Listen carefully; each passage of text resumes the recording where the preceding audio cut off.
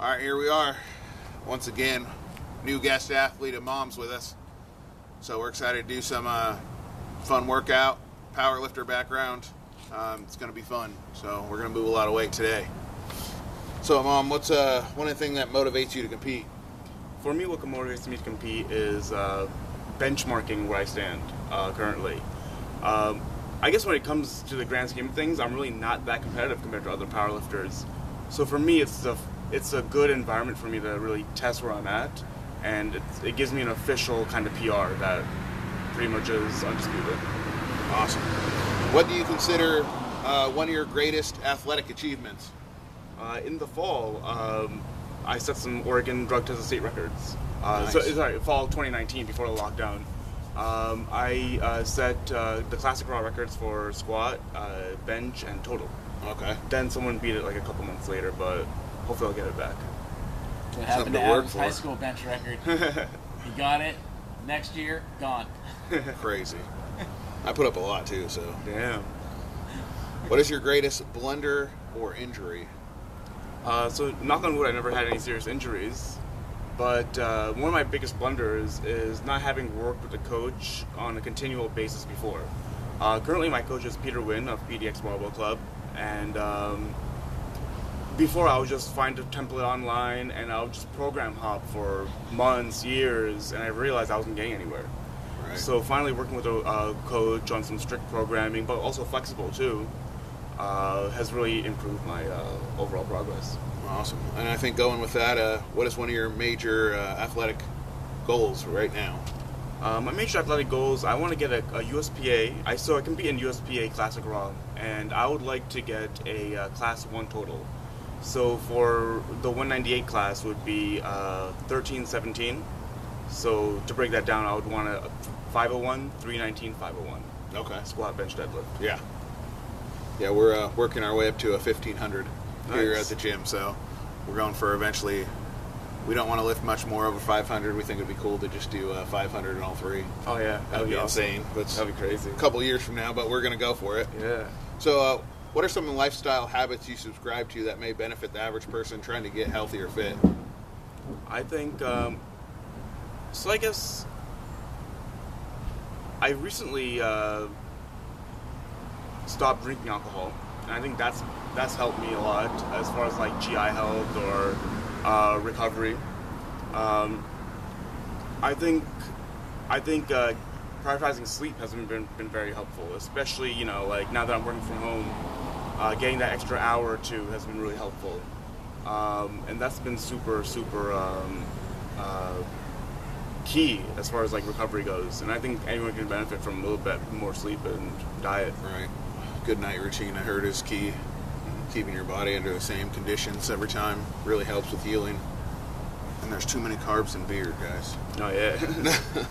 What training methods or techniques have you stumbled upon that have significantly increased your performance compared to conventional methods?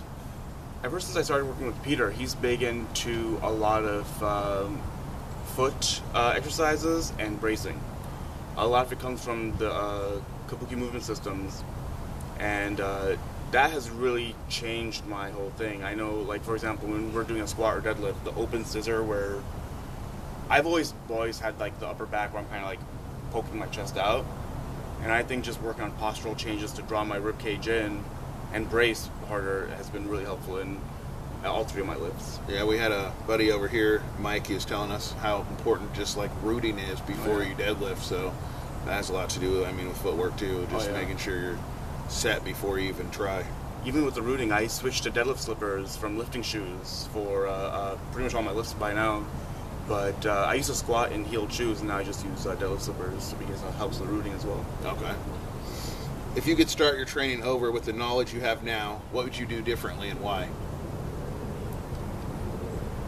I remember before I tried to go for maxes a lot when I was newer, and if I could do it over again, I would just really do a lot of.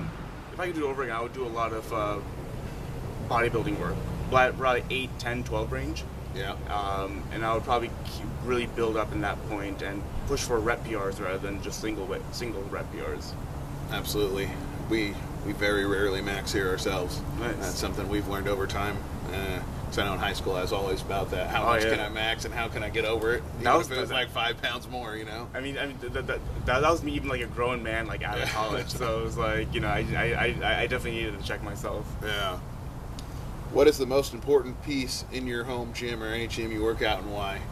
So the gym I work out at currently, I'm glad that we have all the equipment. At my current gym, I think the combo rack is the biggest piece. I can squat in it, I can bench in it.